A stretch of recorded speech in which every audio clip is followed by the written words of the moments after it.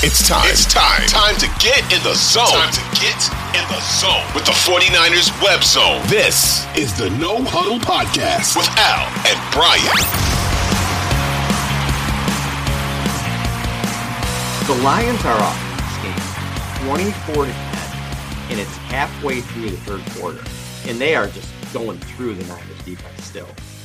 They decide to run, I think it might have been on third down play, but they decide to run an end around with Amon St. Brown instead of Monroe St. Brown, whatever his name is, instead of just going to David Montgomery, who was just gashing people at that point. Niners get it to 4th and 3, and they're on, I think it was about the 30, so it would have been maybe like 47, 48 yarder, right in that range. But here's the thing. Momentum is crazy.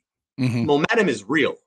So if you kick that field goal, you're up by 3 scores. And how many possessions were really left? 4, 5, maybe? Yeah. It just changes everything. But you go for it. And yeah, Josh Reynolds dropped the ball. I understand that. Yeah. But still, you took points off the board essentially. Right. And then the momentum has changed. And then the Ayuk play happens, right? That was after that. The Ayuk play. Yeah. And then it's pandemonium. Forget about it. You've lost the stadium. Everybody's going crazy. Momentum is completely on the Niners side. And then what happens the next play? Jahmyr Gibbs fumbles. Yeah. So just that little thing, it just changed everything. Yeah, Gibson with a great play to get in there and get the ball away. It just changed absolutely everything. They go up, they get a punt, which was unbelievable at 24. The Lions punter, my God, that punt was crazy. 70 yards in the air or whatever it was. Yeah.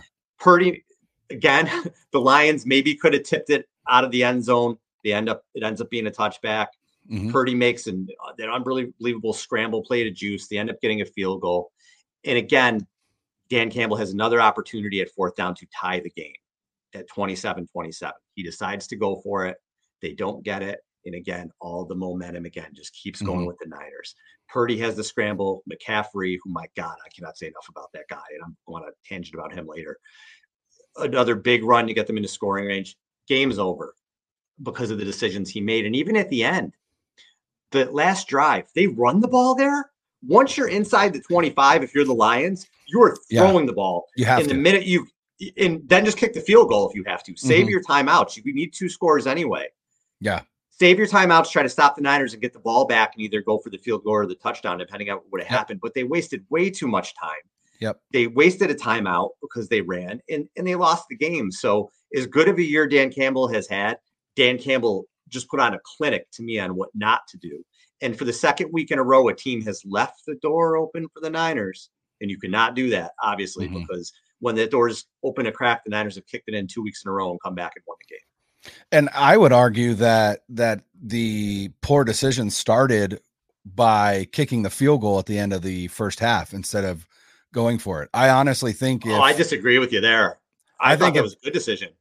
Oh, see, I thought you go for the dagger there. I think if you go up 28-7 at half, I think that game is effectively over. And all I'm saying is I'm not saying I would necessarily go for it, but that is a situation where Dan Campbell usually would have gone for it. And I almost feel like he regretted kicking the field goal at the end of the second half. And that is part of what led to those decisions in the second half that were even worse. But you look at that game and I mean, obviously Moody missed a field goal, but that happens. But electing not to kick those 2 field goals took 6 points off the board and they lost by 3.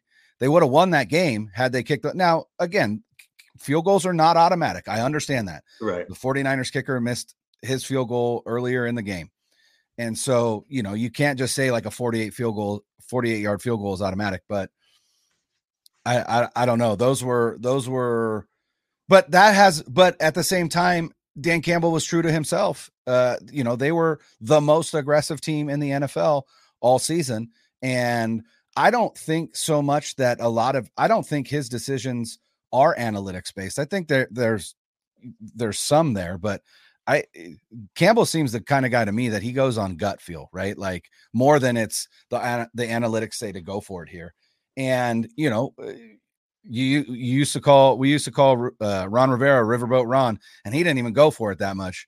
I think we got to start calling him Dan Gamble, because that's what he loves to do in almost every game is, he'll take the big gamble because, and I said it in the preview, an underdog has to invite chaos into a game where they are a 7.5 point underdog, right? Like there's going to have to be some weird things that happen in the game for you to gain that edge. And I think he came into this game prepared for that.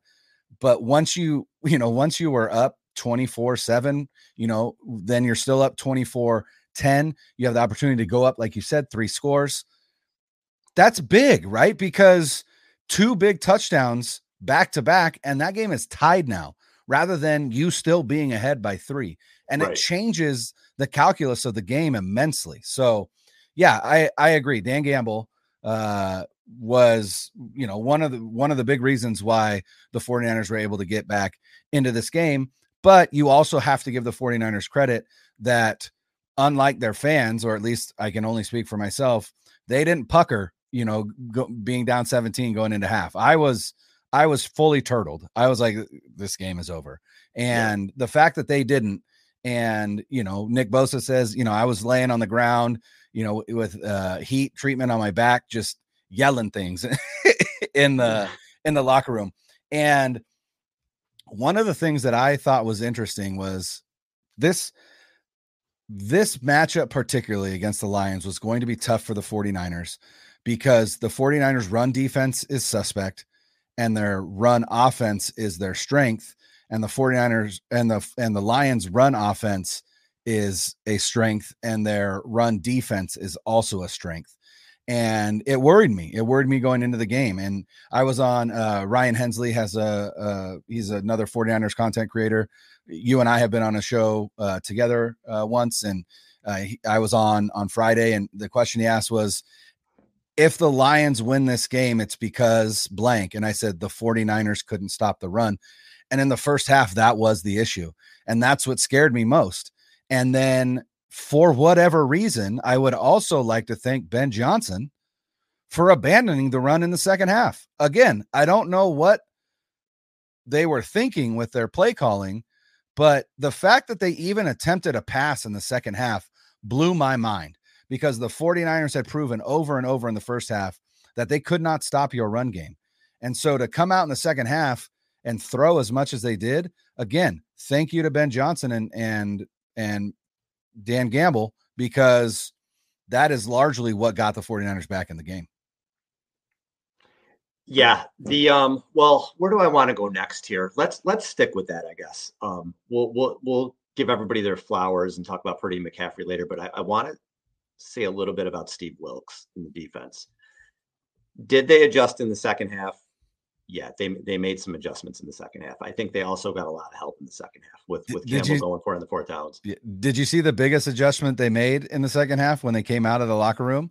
Who would they kick out to defensive end? Who would they kick out to defensive end? Armstead. Eric Armstead. Like I said, they should to start the game. And it definitely helped. He set the edge a lot better. They may have to do that moving forward. It was in the first half. Again, I've never seen a 49ers defense play like that under Shanahan.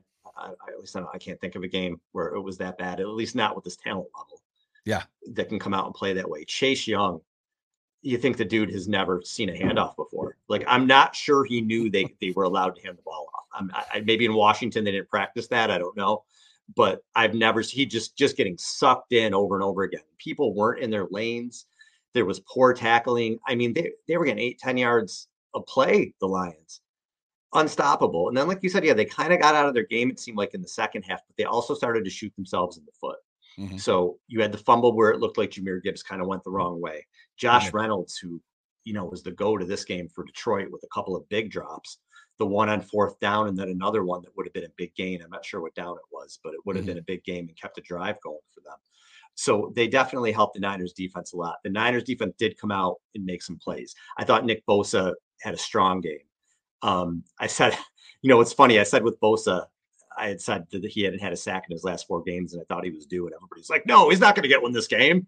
The Lions have a great offensive line. Well, he got 2 this game. So there it was. He now has 10 for his postseason career, which it's 13th all time, but it's only 2 behind Reggie White for 5th all time. Reggie White has Wow. 12, fifth all time. Willie McGinnis has the most at 16 and a half. So that might be a record. Who knows? Bosa gets. But I thought he came out and played really well in the second half. But what we saw again, the Lions left the door open. The Packers left the door open. The Chiefs are probably not going to leave the door open.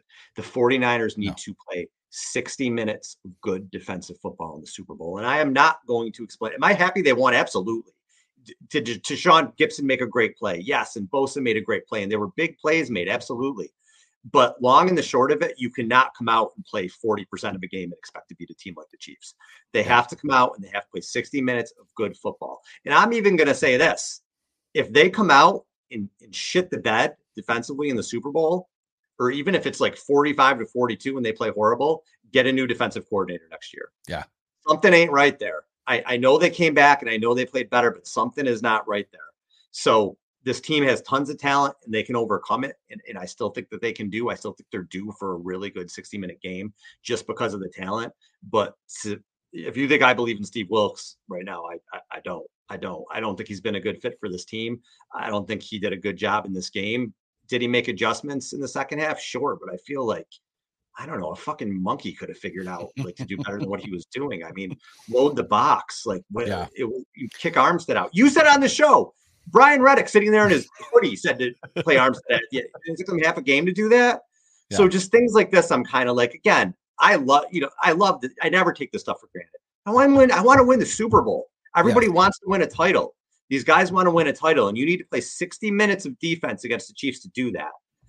And you cannot start out slow and see the bullshit that we saw and then expect to adjust in the third quarter against Andy Reid, because you'll probably be down 35-10 or instead of 24-10 if that's the case. So I want to see a better performance from Wilkes in the full 60 minutes from the defense.